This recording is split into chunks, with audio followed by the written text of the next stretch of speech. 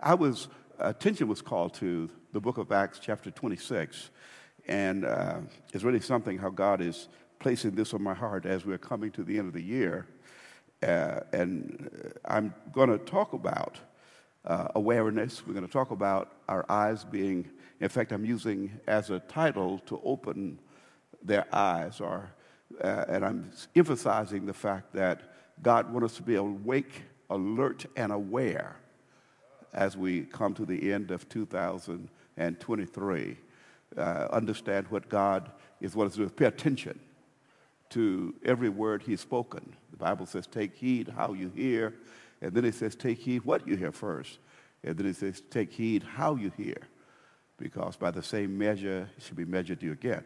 But here in Acts chapter 26, verse 12, this is Paul testifying before King Agrippa, and that's what we're going to talk about tonight. As he testified before King Agrippa, he said, while thus occupied, as I journeyed to Damascus with authority and commission from the chief priests, at midday, O king, along the road I saw a light from heaven, brighter than the sun, shining around me and those who journeyed with me. And when we had all fallen to the ground, I heard a voice speaking to me and saying in the Hebrew tongue, or Hebrew language, Saul, Saul, why are you persecuting me? It is hard for you to kick against the goads. So I said, who are you, Lord? And I like the fact that he recognized it was the Lord. Who are you, Lord? And he said, I'm Jesus whom you're persecuting. But rise and stand on your feet, and I have appeared to you for this purpose, to make you a minister and a witness both of the things which you've seen and the things which I will yet reveal to you. I will deliver you from the Jewish people as well as from the Gentiles, to whom I now send you, to open their eyes. That's the part I'm going to hone in on. To open their eyes in order to turn them from darkness to light and from the power of Satan to God, that they may receive forgiveness of sins and an inheritance among those who are sanctified by faith in me. But the emphasis is on that little piece of Scripture where it says to open their eyes. I want to talk about that part because we can delve into this Scripture, and the more I look at it, the more I see into that Scripture, because God is saying so much in this passage, just a few verses that I believe would be something that's helpful to us in our walk with the Lord. But when he talks about to open their eyes, that was really the point that Paul was making, I guess the assignment that God had given him in relation to the people, to the Gentiles in particular. And he was really saying, you talk about opening their eyes, he's talking about bringing them to a place of awareness. This has to do with awareness. When you talk about opening their eyes, the truest definition of opening their eyes, awareness, would be, we talk about this word woke. We talk about woke today, but the truest definition of that word is, in fact, awareness, being made aware, understand. And it is really saying that there was a time when they were not aware, and that was a time when he was not aware. But then when we talk about the awakening that occurs within one's life, it is saying that there's something that happens, there's an occurrence that takes place in one's life where that person becomes aware of things that he or she was not aware of beforehand. Now remember the scripture when Adam and Eve were in the garden, and when Eve had listened to the serpent, and she had eaten of the forbidden fruit, and she gave it to her husband who was with her. And the Bible says, then their eyes were opened. Their eyes were open. And what were their eyes open to? Their eyes were open to their nakedness. In other words, they were not aware of their nakedness, but they were then aware of their nakedness. We talk about woke or wakened or being made aware. It's not just those things of the spirit that cause one to become aware, but we can also see the same thing occurs when it comes to sin. Sin can also bring one to a place of awareness. There are some things that you ought not be seeing that you begin to see as a result of violating God's prohibitions. When you step over the line, then there are things that you see that you ought not see. And understand what sin does. Sin uncovers. It uncovered them. That's what the scriptures help us understand, because they were aware of their nakedness. Because beforehand they were covered, but look what sin did. Sin uncovered them and then exposed them. The same sin now. First of all, it uncovered them, and then the sin exposed them. And that's bad, isn't it? Taking the cover off, then exposing them, and then taunted them for what it caused them to become. They were taunted. They were ridiculed. They were exposed. But the reason, first of all, the covering of grace was removed from their lives. And then the very one that exposed them was taunting them. He is the accuser of the brethren after he has caused one to engage in the things that God said not to engage in. So we talk about this whole thing of being uncovered. I'm doing all this to kind of lay the groundwork of what I'm going to share later on. It is saying they became overly self-conscious. That's what happened. They became overly self-conscious. And now, there's something about this word self-consciousness, because we understand we need to be aware of self. We need to learn ourselves, but we learn of ourselves in light of what God reveals to us about himself, and they show us ourselves through his lenses. But when we talk about self-awareness, self-consciousness apart from God, what it's talking about, it says this self-awareness leads to selfishness, because now the focal point is the individual.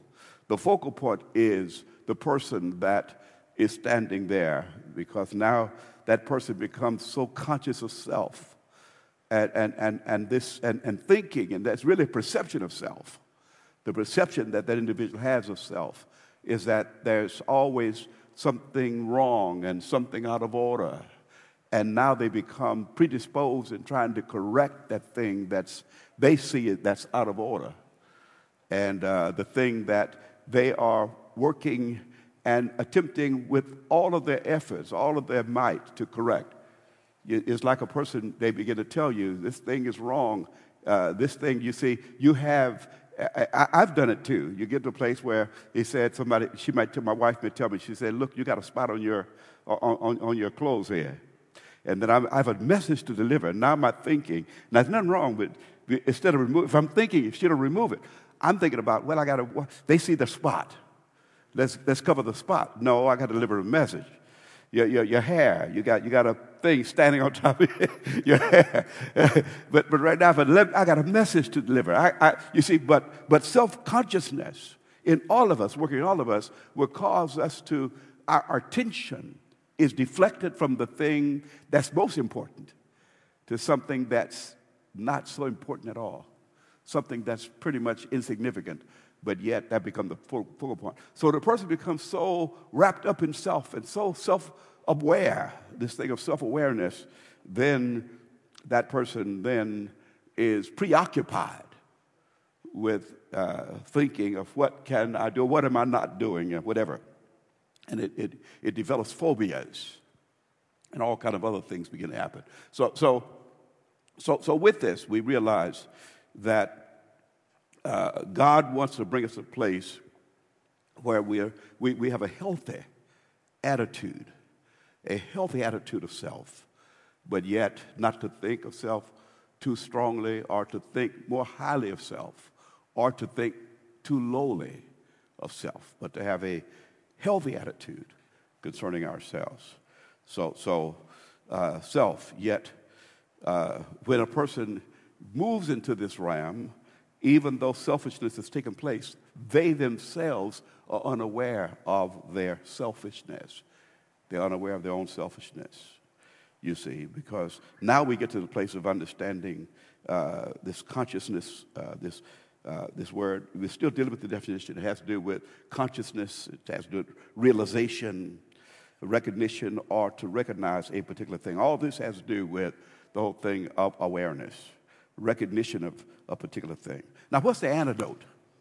See, you see, I'm going to talk about it. See, you have to present the problem before you can move into the solution. You have to be clear on what the problem is before you can bring about any kind of solution or resolve to the problem. And that's really where what God was placing in my heart, even as I was preparing to minister, to understand the antidote of this whole thing. The antidote. Well, the Bible says, and in fact, you can put it up on Luke chapter 9, verse 23. Luke chapter 9, verse 23, because in this particular scripture, it helps us to understand what God requires of us. He talks about he said, if anyone desire to come after me, if anyone desire to come after me, it said, let him first do what? He must deny himself. Did you see this? We talk about self-awareness, self-consciousness. We talk about a person that's focusing his or her attention upon self. But then the scripture says, look at what it says, if anyone desire. Now watch, this word come after me is very powerful too. If you desire, look at the first word, desire, the passion, the desire to come after him. Now this word coming after can also imply pursuing him.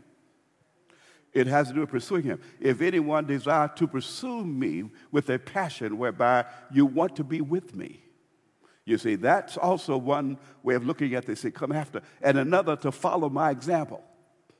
If anyone desire to follow my example, if anyone desire to become as I am and follow my example, to use me as an example, he said this is something he must do. He must let him first deny himself. That's the very opposite of the other. He said, let him deny himself. Now, that's a tall order because you think about it. To deny yourself, in other words, you're putting yourself in a place whereby it's not all about you. But he says, deny yourself, deny yourself. In other words, how can I deny myself lest something greater or someone greater replace itself? But he says, you're coming after me. You're pursuing me. So therefore, the Lord, God, Jesus Christ himself is greater than self. Now, you see, we talk about the lordship of Jesus Christ. That's what it has to do with coming to the place whereby now I see his agenda, I see him and his agenda as being more important and being more significant than my own agenda. That's what it's really saying. So now I'm denying myself and I'm embracing him, and he empowers me to deny myself. If he's not in first place, you best believe self-denial will never take place. But it's only through putting him in place will I be empowered to deny myself. So he says, so now I deny myself. I deny myself. Now, if I deny myself, then I must take up my cross and follow. Now he is saying I must take the bumps. I must take the bruises. You see, whatever comes my way, the challenges of life that come my way, that are there not to destroy me, but to perfect me. Because the cross is not here to destroy me. The cross is here to perfect me. Because what happens, I'm setting my sights on things above. And he's getting all of these things about self out of me. But the only way to do it, I must take up the cross and follow him. Because Jesus bore the cross. And what happens, now self-denial has to do, the cross I'm bearing is not merely for myself. But I'm bearing this cross because I realize that as I bear the cross, that there's going to be character developed within me that's going to be a blessing to those that God would allow me to have influence with. So that's what he's saying here. So now, watch what happens. Now we talk about this awareness. Now he brings us to a place where we rightly perceive a thing. Our perception shifts. You see, now understand, the situation might not change, but our perception shifts. Awaken. That's what he says. Now we awake. Open their eyes. Open their eyes. He says, so now you reach this place of awareness. There's a perceptual shift that takes place within that life. Now, the reason this is important is because this is really what has to happen with a believer. With a believer. We talk about believer, we talk about sainthood, a person that believes on the Lord Jesus Christ when they come to the place where now their hearts and their lives are committed to him completely. You see, I believe on the Lord Jesus Christ, but now evidence is being provided that I do believe in him because now I'm living my life in such a way that it's not about me, but it's all about him. You know, that's a saint, set apart, sanctified, set apart for God's exclusive use. You hear Sunday's message, set apart for God's exclusive use. So now I'm not just a believer, but in that particular point, I become a saint. You see, I'm perceiving things rightly. And then here's what happens. The first thing he does, you see, our perception of what God would ever say, you see, now we see our problem. We're at a place where we see we have a problem, having a problem, because there are many that have problems, most have problems, but they're unaware of the fact that they have problems. You see? And then, listen to this now. And even if they were partial to see the problem because of the fact that they have not been spiritually awakened, their perception of their problem is not as accurate as it ought to be. He says, I want you to see your problem, but I want you to see me as you see the problem, because I'm going to show you your problem, and I'm going to show you who I am, because I am the answer to the problem that you have, that you're encountering within your life, but you never see it. So we're getting to a place of understanding that there's many, we talk about awaken. He says he revealed himself to Saul. He says to open their eyes, to make them aware of their problem. But he first of all had to make Saul aware of his problem. See, Saul could not be used mightily by the Lord Jesus Christ, who appeared to him, unless the Lord made Saul aware that Saul had a problem. He says, until I address your problem, then you can't be used to address their problem. So he showed him his problem. He said, what's your problem? He said, you're self-righteous. You see, you're religious, but you're self-righteous. You see, you rely upon your pedigree. You rely upon your education. You rely upon the things that you have attained and achieved over the years. He said, so that's your problem. But I'm opening your eyes because I'm going to use you so that their eyes might be open. But I can't do it for them until, first of all, I do it to you. So that's what he's really saying. He says, I want to open your eyes. I want to open your eyes so that you can be used to open other people's eyes. Now, I hope this is a lesson to all of us. That's what God does. He says, so the process we go through is necessary so that we can become effective ministers. He says, so we open their eyes so that other eyes may be open. You see, because what happens, if your eyes are open, you're not aware of your need for a Savior. You won't even see the need for a Savior. And here the word Savior means that you have reached a point where there's nothing you can do about what God has made known to you. There's nothing you can do about what God has made known to you. That your efforts, your abilities cannot rescue you from the situation you find yourself in. Now understand this. So therefore, you need a Savior. This word Savior, if you go deeper into it, it has to do with a deliverer. Are you with me now? You needed a deliverer. So deliverance comes as a result of salvation. You see, you are being delivered from the power of darkness, from the power of sin, the power of Satan unto God. He delivers us. So a deliverer must come. A deliverer must come. You see, deliverance ministry, I mentioned the other day, is not just casting out demons, but the first act of deliverance is hearing the word of God to open your eyes so that you begin to see things from a different perspective. So now, look at what he's saying here. He says, so now, when we talk about a Savior, salvation, or because a Savior is the one that saves us. So now he begins to compare. Jesus Christ did. Look at the miracles now. He is comparing spiritual blindness to physical blindness. He began to look at physical blindness, and it's really, when the miracles occurred, it was really a parallel to something that occurred in the physical, in the spiritual realm. He says, you're to open eyes of the blind. But let me tell you what I can do. This is the Lord now. This is the Lord. Here in Matthew chapter 9, verse 27. He said, when Jesus departed from there, watch this, 2 blind men followed him. Watch what he said. He said, 2 blind men followed him, crying out and saying, Son of man, have mercy on us. And when he had come into the house, the blind men came to him. And Jesus said to them, do you believe? Watch this here. Look like he's giving an invitation. Do you believe that I'm able to do this? He says, now watch what he said. Do you believe that do you believe that you can see again? Do you believe, Bishop, Apostle, praise God for you, do you believe that I'm able to do this? Do you believe that I'm able? So watch what he's saying. He is saying that's a paradigm shift. I'm taking you away from the problem to the solution. You see, I'm taking you from the problem to the solution. I'm asking you, you've been blind for a while. Both of them. He said, do you believe that I am able to do this?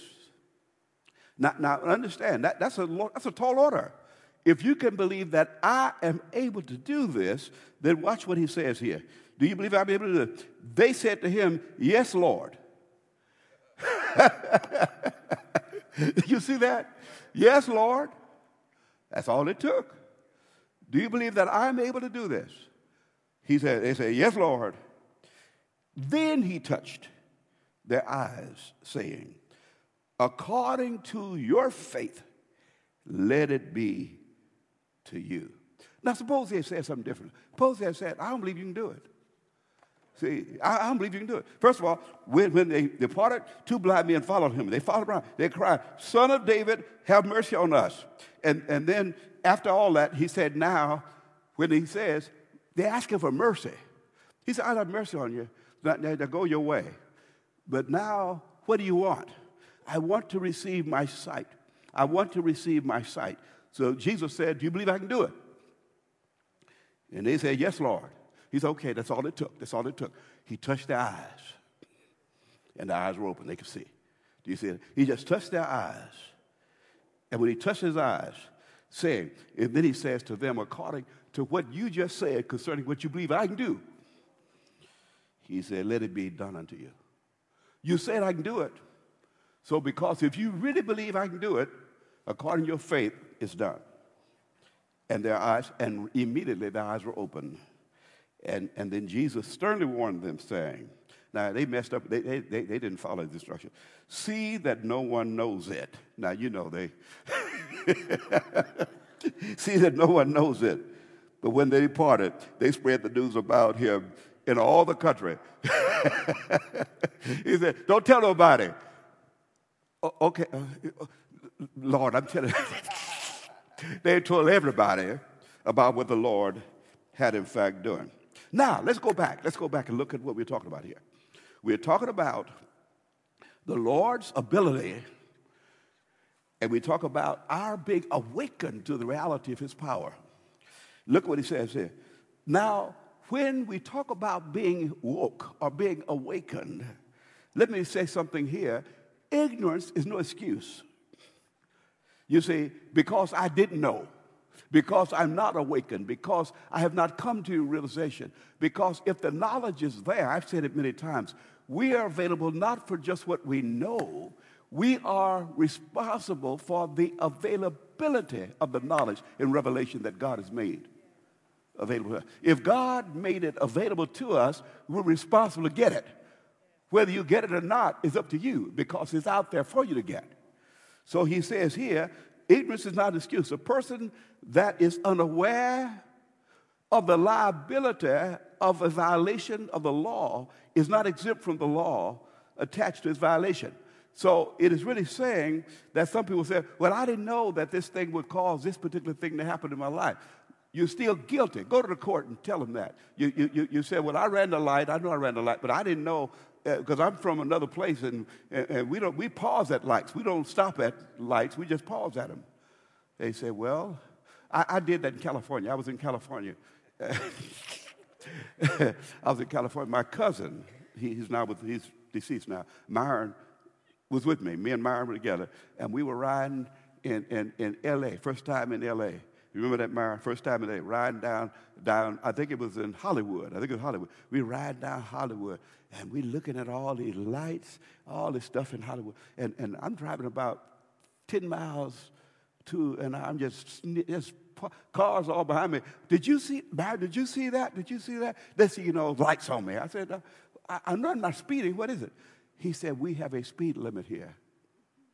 And the speed limit is not just going too fast, but you could also get a ticket for going too slow. I had no clue of that. So I pleaded the ignorance. I didn't know that. I didn't know it.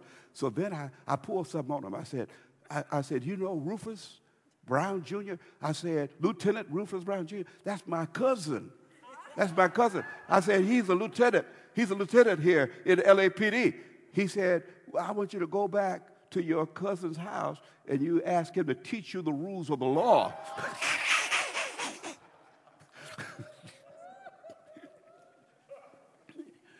But the same thing applies to all of us. You see, if we don't know the rules, we got to learn the rules. If you don't show up in church and get instructions, you're still responsible for the instructions that you didn't get. Am I making sense here?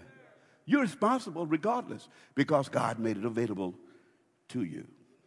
So now, these violations. Now, Paul recognized this concerning himself because he looked at his own violations. He looked at his own sin. He looked at his own shortcomings. And now, as he moved forward, as I do, we look in retrospect to what we were at one time, to what we have become and what we are yet becoming. You see, God is taking us from where we were to where we are, but the objective is to take us beyond where we currently are because some stuff is still in us that God is yet to work out of us. So he says here, and this is in the Amplified, this is Paul talking in 1 Timothy 1 at verse 13. He says, though I formerly blasphemed, I blasphemed our Lord, and persecuted, and was shamefully and outrageously and aggressively. This is in the Message paraphrase. You can put that one, they can see it right. Outrageously and aggressively insulting to him. That's what it says about it. This is where I was. He says, but nevertheless. He said, this is where I was, but then he says, but nevertheless, I obtained mercy because I acted out of ignorance. I did it because I was stupid. I acted out of ignorance in unbelief. I did what I did. I like that one too. I didn't do this one. This is the Message paraphrase. The only credentials I brought to it were invective and witch hunting and arrogance, but I was treated mercifully because I didn't know what I was doing. Didn't know who I was doing it against. That's what he was saying. Thank you for that paraphrase. But I was reading out of the Amplified, but that's a good one too. But that's what he was saying here. So some people think ignorance is bliss. They think they take pride in ignorance. I'm proud, I don't know. I don't know and I don't care to know. That people have that attitude. They don't know and they don't care to know. Because they know that if they gained a particular degree of knowledge, they realize that there will be a greater responsibility placed upon their shoulders. So they figure that as long as I don't know about it, that's all that really matters. He said, so don't tell me. You see, if we said, see no evil, hear no evil, speak no evil. Remember, they're monkeys, though. They were monkeys. That's what they were. They were monkeys. They weren't human. They were monkeys. So be careful that you don't be like a monkey. So he says, I don't know and I don't care to know. I would much rather not know particular thing. So therefore, people avoid information and knowledge, that which will perfect them, that which will bring them to a new place of understanding. They avoid it like it's a plague, because they say, if I knew, it will stand in the way of them doing what they would much rather be doing. So now we're getting to understand where God, he brings us into the house of God. He brings us together because there are certain things he wants to teach us. There are certain things he will instruct us in. And here's how he puts it here. And one scripture in particular here in Hebrews chapter 13 and verse 17 rather. In Hebrews 13, 17, he tells us, now I want to clarify this because I don't want you to think I'm talking primarily about myself. I don't want you to think that, but there's something in this that pertains to me and pertains to all of us who are teachers. Obey them that have rule over you. Obey them that have rule over you. When it says rule over you, it is saying that when we speak a word, we cover you. You see, we cover you. We cover you through speaking the word of God. That's your covering. We mentioned earlier about Eve and Adam and Eve, where they were what? They were naked. They were uncovered. Now look at your covering. Look at your covering now. Obey them that covers you. Obey them that has rule over you. There's something about that covering. There's something about that rule that's a protection. It's a safeguard. He says, obey them that have rule over you. And he says, and submit yourselves. Now, it doesn't say just submit. That's not this kind of stuff that some people are involved in, where their lives are controlled, and someone tell them who to marry, what to eat, and everything. No, we're not saying that. We're saying, as Paul would say, follow me as I follow Christ. Follow, take up your cross, take the lumps, take the bumps. He says, so submit to them.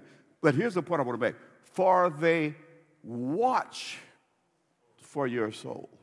Now, underscore that. For they watch. When he says they watch, they oversee, they superintend. In fact, the word bishop, that whole word episkopos, it actually means that. Scopus has to do with seeing. You see, epi, it has to do with the fact that they provide oversight. That's what he says. And then if you go deeper into that word, you'll begin to see that it has to do with visitation. When it says, you heard me preach before about when Jesus came into Jerusalem, and he says, and he began to weep over Jerusalem, and he began to say that you didn't know the day of your visitation. He says, so earth will be, earth borders and walls will be built around you, and you will be destroyed. One rock not standing higher than the other, because you didn't know the day of your visitation. The same word is used, episkopos. You didn't know your bishopric. You didn't know your covering. You didn't know. So what it was really saying here, that it has to do with oversight. Episcopal, that word also used, Episcopal Church, Episcopalian, all of that is connected. It has to do with covering. It has to do with covering, spiritual oversight, bishop. That's what it's saying. They bishop for you. They watch over your soul. They bishop over your souls. So he says, so now, as they must give an account, that they may do it with joy and not with grief, for that is unprofitable for you. Now, that's always a hard message to preach when you're the pastor, but it's a necessary message to preach, to understand. They provide, they give account, they must give an account, they watch for your souls, and they want to do it not with grief, for it's unprofitable if that is not the case. So watch. And here's another thing I want you to see about this word, watch for your soul. They care for your souls. Watch, care. You know, when a person comes to a place, they said, watch, care. Watch, care. They're watching and caring for your soul. So it's really saying that the objective here is to see some things that you probably are not seeing. Because when you say, follow me, to follow means that you're moving into territory that you're not moved into beforehand. There's explorations taking place within your life. You see, there's some things that's uncommon that you're going to experience as you begin to move in this direction. But if you're already familiar, understand what I mean. Pride, selfishness, self-centeredness, and then the problems that accompany that attitude are there because of the fact that you've not moved from the position that you once occupied to the position that God would have you to occupy. So watch care, watch for your souls. Now, I'm going to show you something else about that word, too, because there are many things we could talk about. But we talk about the soul. I want to talk about the soul for a minute, though. The soul. Watch for your souls. What importance? What is the significance of the soul? What value can you place upon a soul? I can't see it. I can't eat it. So what's the big deal about my soul? What's the soul? You know the thing of Falstaff. Remember the movie where they sold their soul for success? And many do that even today. But there's an old thing. This guy, where he sold and his soul was caught in a tree. Remember that? They made many depictions of that many times over and over again. But you see, when you don't value your soul, but you place something else as being more important than your souls, then it's very easy to give up your soul in order for success. But they said they watch so that you'll have the right attitude concerning the things that you don't even see yourself. You see, now a common misconception of the soul is to equate the soul as being the same as the spirit. There's a difference between the soul and the spirit. In biblical terms, even though both are invisible, both are eternal and deep, they are distinctly different. The Bible talks about in Hebrews chapter 4, verse 12, it says this, Hebrews 12:4, it said the word of God is what? It is quick and it is powerful, it is sharper than any two-edged sword, piercing to the dividing asunder of soul and spirit, joints and marrow. It is the discerner of the very thoughts and the intents of the heart. Now watch what it's saying here. It is the word of God, like a sword. It pierces to the dividing of what soul and spirit. So now you see a division between the two, soul and spirit. I won't get into joints and marrow, discerning of thoughts and intent. Let's stay right there with soul and spirit alone. And let's begin to dig a little deeper into understanding the difference between the two. The human spirit is essentially the same as the heart or the will. In other words, it is the inner core of your being. That's what we talk about. See, we look at that particular part. It is the inner core. It is the inner core of your being. So now we talk about the spirit, the heart of the individual. Your heart is involved. But the soul is the larger and most encompassing aspect of that person. So now we see the soul. One Hebrew scholar talked about the difference. He was asked the question, what is my soul? And he answered, the soul is the person. This is why in the NIV often translates it as being my whole being. In the NIV, it calls it my whole being. So in the Hebrew, the word for soul is N-E-F-E-S-H, nefesh.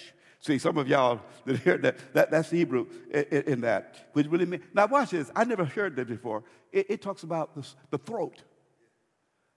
You studied that before? It talks about the throat.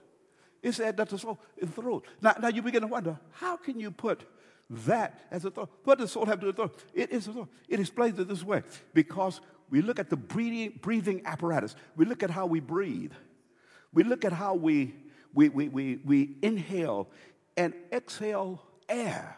You see that? So when you look at this word throat in the Old Testament, it refers to the soul, probably because our breath flows through our throat. It comes from our throat. So look at what happened. God breathed into man the breath of life. It went into his throat.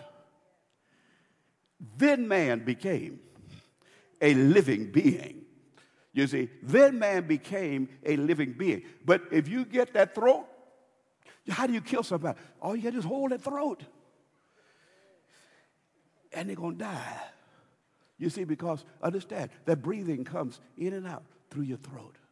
That's what he's really saying here. So God, you see, so now we begin to see what he's saying. So he says, my soul longs after you. He said, look at from my throat, from the depth of my heart, and then my soul is involved because my breath comes out of my throat. And I love the way the Bible puts it. He talks about my soul, the soul of a man. This is what the psalmist said in Psalm 63:1. Oh God, you are my God. Early will I seek you. My soul thirsts for you. Then he says, you throw it out. My lungs, my flesh longs for you in a dry and thirsty land where there is no water. Or my throat is dry. I'm longing for you. I'm longing for you. I want you more than anything. You see what happens? That's something deep. That's deep. That's that soul. Because now all the breath, that song they just came out, and my lungs, I don't know the words of it, Janet. What is it? And my lungs, and y'all sing it a lot. Huh? And my lungs, and when I first heard that song, I said, yeah, but your breath in my lungs, and yeah, that's true. That's true. That's true. So now, but look at the difference. Look at the difference. When you don't understand that, then the soul loathes the approach of God. When you're disobedient. That's why Adam and Eve hid themselves. Because the same God that breathed breath into their nostrils and they became a living soul. The word spoken produces breath and life. And now what are they doing? They're doing the same thing people do today. They're hiding from life.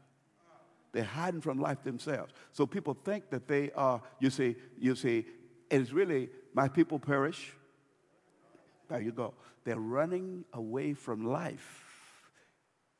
A lot of folk think they're doing a favor. You say, well, I'll come to your church. Yeah, you didn't talk me into it. I'll come this Sunday, but don't expect me to come next Sunday. Like they're doing me a favor. You follow? Now, I do want, because I want to see you live. I want to see you. You see, but I also realize that I need the breath of God. I need you. You see, what happens when human beings and trees interact with one another? Something happens. When things happen, there's the oxygen, and there are certain things that exchange as a result. These scientists know more than I do about that. But you see what I mean? There's something taking place between nature and man, where oxygen, the carbon dioxide, and all of that is happening. But you see, the same thing. When I hear the word of the Lord and I'm in fellowship with my brothers and sisters, there's something that's happening on the inside of me.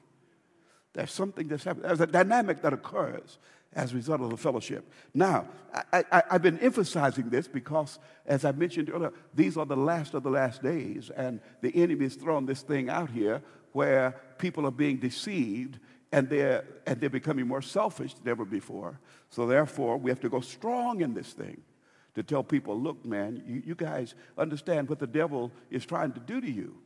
Now your soul will outlive your body. Your soul will outlive your body. The question is, why should I care? Now watch what he says to you now. There are certain things you must do in relation to your soul. There are certain things you must do in relation to your soul. You must understand something about the dynamics of your soul so you'll know something about soul care. Soul care. Here's Matthew chapter 26 and verse 41. It says here, watch and pray lest you enter into temptation. Lest you enter into temptation. Watch. Remember, we watch for your souls. Now he's telling you to watch.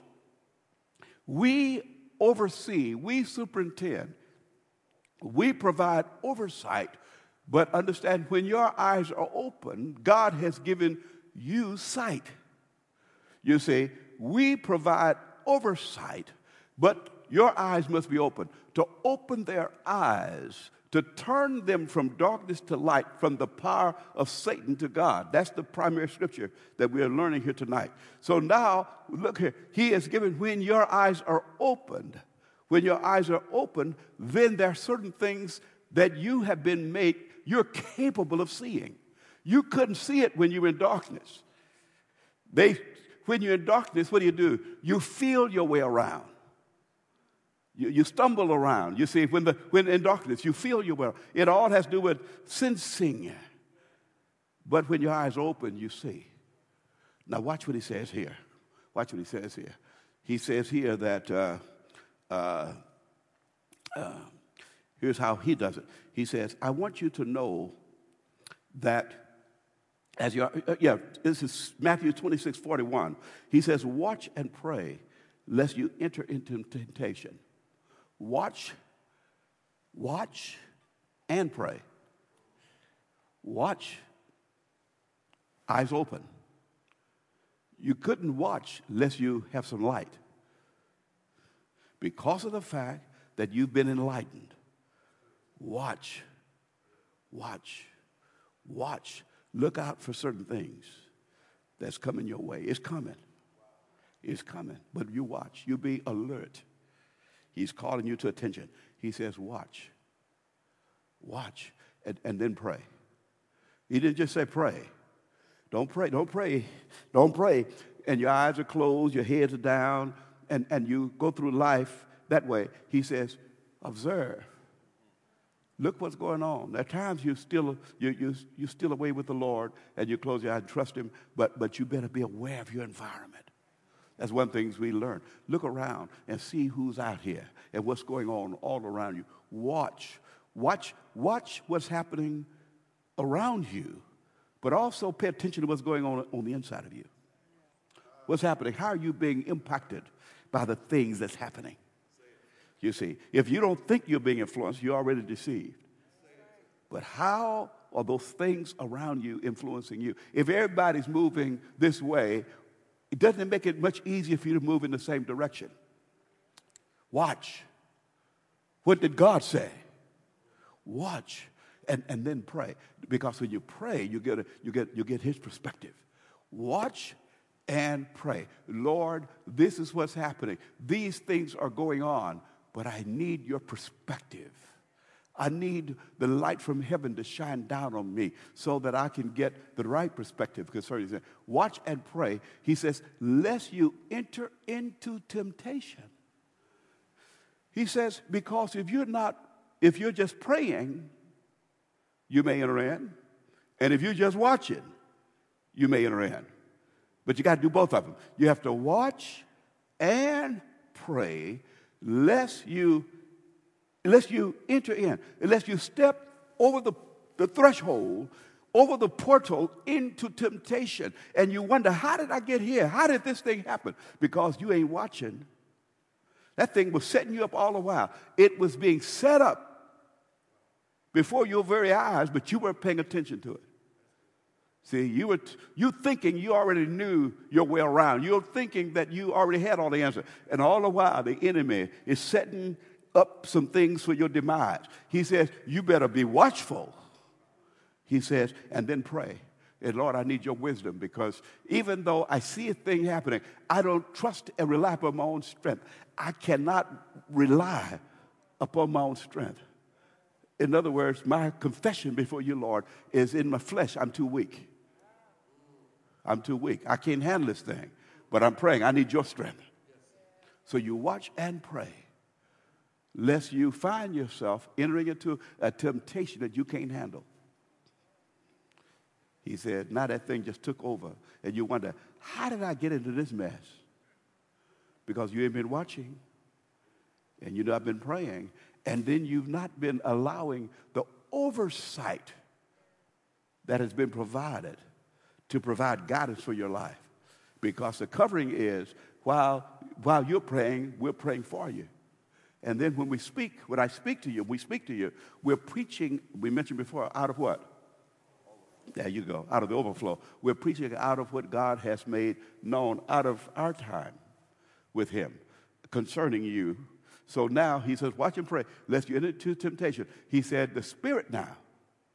Why is the spirit willing? Because the spirit is that part of you. You see, that's another part. You see, the spirit is willing. The spirit is willing. Indeed is willing. The spirit indeed is willing. You say, look, I gave my heart to the Lord, and I love you, Lord. I give my heart. And whatever I did 40 years ago, that ought to suffice for what's happening now. No, the spirit is willing. But you got something you're carrying around with you. That's that flesh is weak. The flesh is weak. What are we doing? How are we doing? We're still good. Okay. The flesh is weak. And that's the thing that's going to get you in trouble. It is the flesh. So now, as we begin to look at all things in life affect the soul in one way or the other. Everything in life affects the soul. Because what is the soul? Your mind, your will, and your emotions. So everything in life affects your soul in one way or another, or to one degree or the other. So as I was studying this, the Lord began to show me some things I hadn't seen before. Because we talk about soul. Your soul is your emotional center. It is your emotional center. It is the central figure, the central part of your emotions. And understand, people have emotional imbalances and all the things that take place emotionally.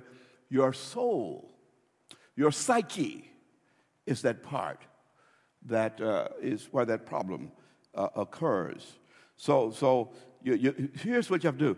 There are some people that have given their heart to the Lord, but they are not allowed their souls to be renewed. They've not given their souls to the Lord. But the Bible says, "I love the Lord your God with all of your heart, with all of your soul, with all of your mind, and the little strength you have, and with all of your strength." Put it all out there. Give it all to the Lord. He said you got to give it all to him. So he says here, so when you give it all to him, you understand. So if you give him all, now let me show you something that you probably hadn't seen, is that here's what you can do. Come to church now. Just coming to church ain't all, that's not all there is to it. Because you can be involved in what I call soul worship. Soul worship is religion. It's a religious experience born of a new or cleansed heart. You see, you can be involved in soul religion or soul spirituality and not even be saved. And shout and run and jump because you understand, my soul is happy. When you say a particular thing, especially at B3, you know, they don't make them no more, but at B3 organ, man, that'll make you talk about your soul rejoicing. They can hit that note, man, and that'll cause something to happen on the inside of your soul. So now, you see, soul religion. But God wants you to have a new and a cleansed heart, spirit. You see, He wants you to have a clean heart. He wants you to have a renewed heart, a new heart. He wants to place a new heart on the inside of you. That's why, back to what I've been teaching on Sunday mornings, conversion is so important. People got to be saved. They got to be saved, even those that attend churches. You got to get saved. You have to be saved. So now, watch what he says here. As we look at this whole thing of the soul. So soul worship, that's feeling, religious feelings. I feel religious today. But it's all of those things are all about the self. It's all about me. I'm getting my blessing. God, do this for me. Me, my. Lord, I want you to do this. I want you to do that. I want you to. You see, it's all about what you can get from God to do for you. That in and of itself, as that's as far as you go, you're involved in soul religion. And don't be insulted by people calling you soul brother. They say all you do is you're just good for the move. You're good for the movement. No, we got more. We got content. We're people of substance as well. I don't want you to ever get to a place of thinking that that's all you're about is externals and the emotionals and things like that. No, you also, You have to be people of content. You can handle a message that will challenge your mind, your thinking, will, emotions, to bring you to a place where there's a greater degree of hunger to go after God. So now, that's feeling, to serve me and my interests. That's what it's talking about. Here's a question. What do you want God to do for you? I want God to bless me. I want God to do that. You see, all of us have wants and desires. I'm not trying to put that down, but it can't just be that. Somewhere down the line, it has to do, what do you want, Lord? What do you want? I like that thing that it was John F. Kennedy said, ask not what your country can do for you, but what can you do for your country? Lord, what can I do for you? Wouldn't that shock God? Wouldn't that shock a dad? When the call come in, Dad, I'm not asking for something. I want to know what I can do for you. Some of y'all will have a heart attack. Your kids call you from school. What can I do for you? I just want to call and tell you I love you. So you see what I mean? Sometimes that has to be primary in our hearts and our lives, to go after God for His sake and not just for something that we want from Him. So now I want you to see. Now we talk about a heartless soul. When a heartless soul is a person that's hyper emotional. When the soul, all you have is soul, feelings, whatever, you're hyper emotional because you wear your feelings on your shoulders, or your religion. If you're not having a high time, then you feel as if God has, in fact, abandoned you. But then there's another one. Another side of the story is a soulless heart. You heard that? A soulless heart is a person that's given their heart to the Lord, but yet they have become numb, emotionless, expressionless. There's nothing. You see, they just got saved and they are preserved. They're preserved for the coming of the Lord, and that's as far as it goes. So in other words, they call it the chosen frozen. When they're waiting the Lord to come back, you see. So when you lose, that's a soulless heart. You got the heart, but you don't have any soul. You must be able, you see, we have to be in a place where we have heart and soul. We have heart and soul. That people can feel us when we speak to them. They can feel us. I preached that some months ago about, I want to feel your love. I want to feel the words that you speak. I want those words to envelop my life. So now that's where God wants us to be. Now, look at what he's saying here. So we must be able to rightly describe the problem if we're able to point people in the right direction for the solution. You see, to love the Lord is to surrender our all to Him. And when we do that, we have to overcome the innate resistance that resides within the soul of fallen men. Did you hear that? We have to overcome the resistance. Because if we don't know that there is resistance, we'll never overcome it. What am I saying to you? I'm saying is that your soul, before you were converted, resisted God, resisted. You didn't even know it was resisting. That's why water finds its own level. When you get to the place you say, look, I'm not getting anything out of this. You know why? Because your soul is resistant. You get to a place you say, well, this is boring. That's your soul resisting. You see, your soul is resisting because it's asking for something that's more palatable rather than that which is more edifying. You see, so your soul resists because that's one thing. It resists because it's uncommon. One resistance is because it's uncommon to you. It's something that you're not. You see, our souls. Let me just put it this way, and then I'm closing. Okay. How can I put this? Let's go all the way back. How many were born? How many were alive in the early 60s? We got an old church, man. We got an old church.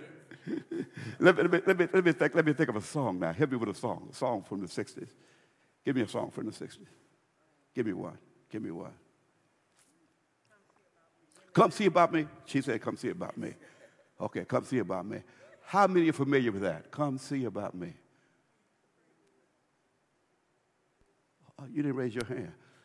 You say, see, the young folk didn't. Okay. Give me. That's a secular song. Give me a Christian. Give me a gospel song from the 60s.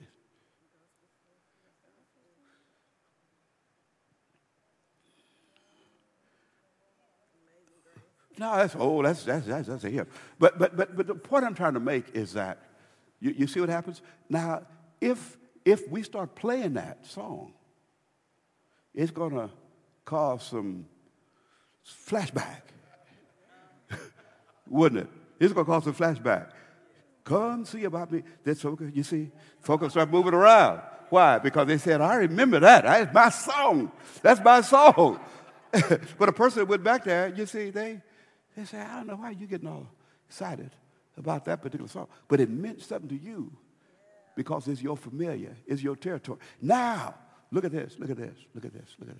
When it comes to the things of God, when it comes to the things of spirit, if we introduce you things that are unfamiliar to you, that doesn't align itself with your beat, with your rhythm, with your mood, then it doesn't move you the same way. It doesn't move you the same way. Let me play some Bach in here.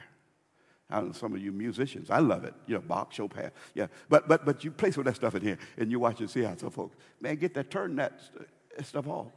But you see, certain ones that are musically trained, we understand the skill and all that's involved in the movements and all this kind of stuff. You sit back and it really does something different.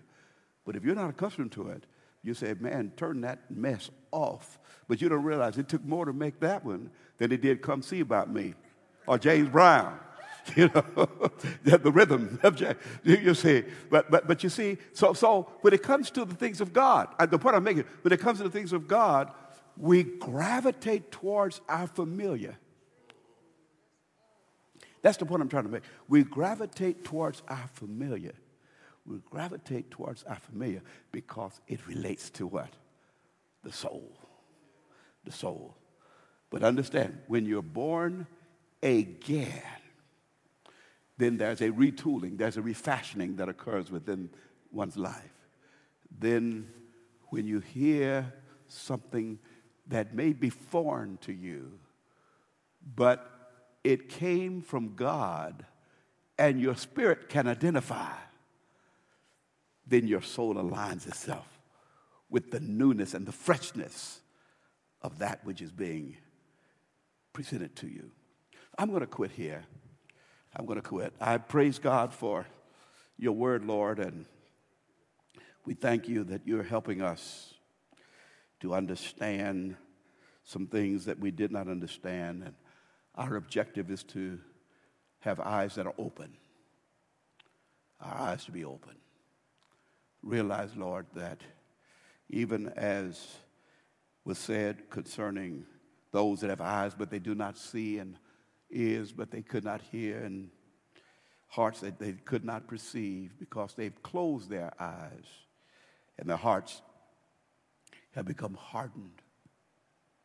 But here, Lord, we believe that the message preached will break down the barriers that reside within the hearts of many so that they can begin to see with you what you see, that we might participate with you in what you're doing. So with that, Lord, we give you the honor and we give you the praise. And may what is being said in this house affect the lives of people all over. Those that will hear online, those that will hear later. Lord, regardless, since it's your word and it's a life that you desire for us to live, may it impact the lives and be an alarm clock within the heart and souls of those who are asleep. So with this, we give you praise, honor, and you receive the glory. In Jesus' name, amen. Amen.